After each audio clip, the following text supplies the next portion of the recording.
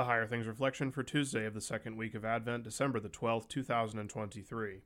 The Lord is not slow to fulfill his promise, as some count slowness, but is patient toward you, not wishing that any should perish, but that all should reach repentance.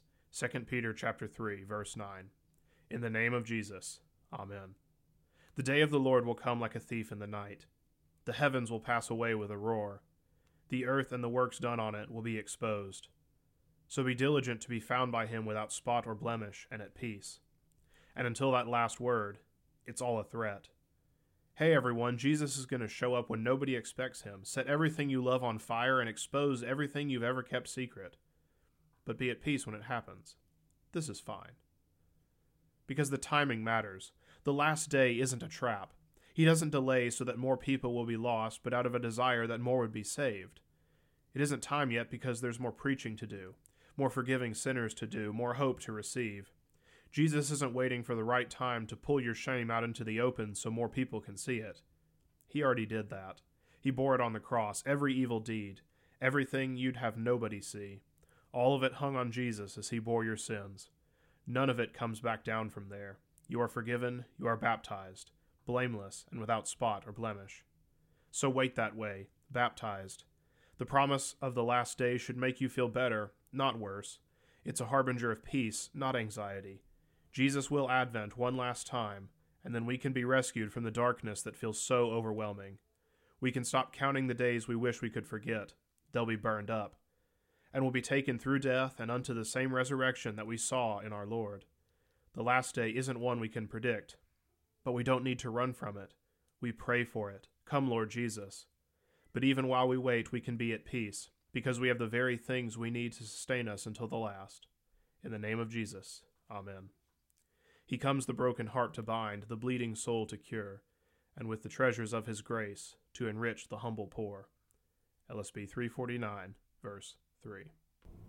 I thank you, my heavenly Father, through Jesus Christ, your dear Son, that you have kept me this night from all harm and danger, and I pray that you would keep me this day also from sin and every evil, that all my doings in life may please you. For into your hands I commend myself, my body and soul, and all things. Let your holy angel be with me, that the evil foe may have no power over me.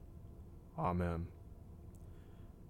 Our Father, who art in heaven, hallowed be thy name. Thy kingdom come, thy will be done, on earth as it is in heaven. Give us this day our daily bread, and forgive us our trespasses, as we forgive those who trespass against us. And lead us not into temptation, but deliver us from evil.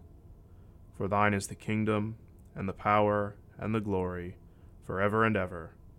Amen. I believe in God, the Father Almighty, maker of heaven and earth, and in Jesus Christ, his only Son, our Lord, who was conceived by the Holy Spirit, born of the Virgin Mary, suffered under Pontius Pilate, was crucified, died, and was buried. He descended into hell. The third day he rose again from the dead. He ascended into heaven, and sits at the right hand of God the Father Almighty. From thence he will come to judge the living and the dead. I believe in the Holy Spirit, the holy Christian Church, the communion of saints, the forgiveness of sins, the resurrection of the body, and the life everlasting. Amen. Reverend Dr. Alfonso Espinoza examines the three estates and vocation to help you see how to take up God's greatest call, showcasing God's light through you and into the world. Faith that shines in the culture. Now available from Concordia Publishing House.